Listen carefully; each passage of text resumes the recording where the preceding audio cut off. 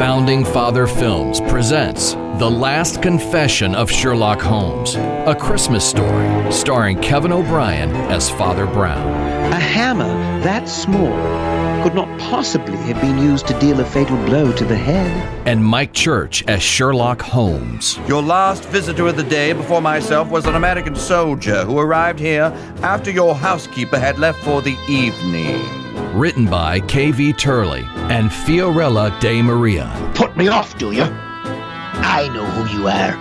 I have heard of you before. You are Holmes, the meddler. Holmes, the busybody. Holmes, the Scotland Yard jacking office. Original score by Jim Mosier. Mixed at hitmusicstudios.com. Holmes, look out! And directed by Mike Church. The only remaining reason, Mr. Holmes, is that a man like you believes in hell.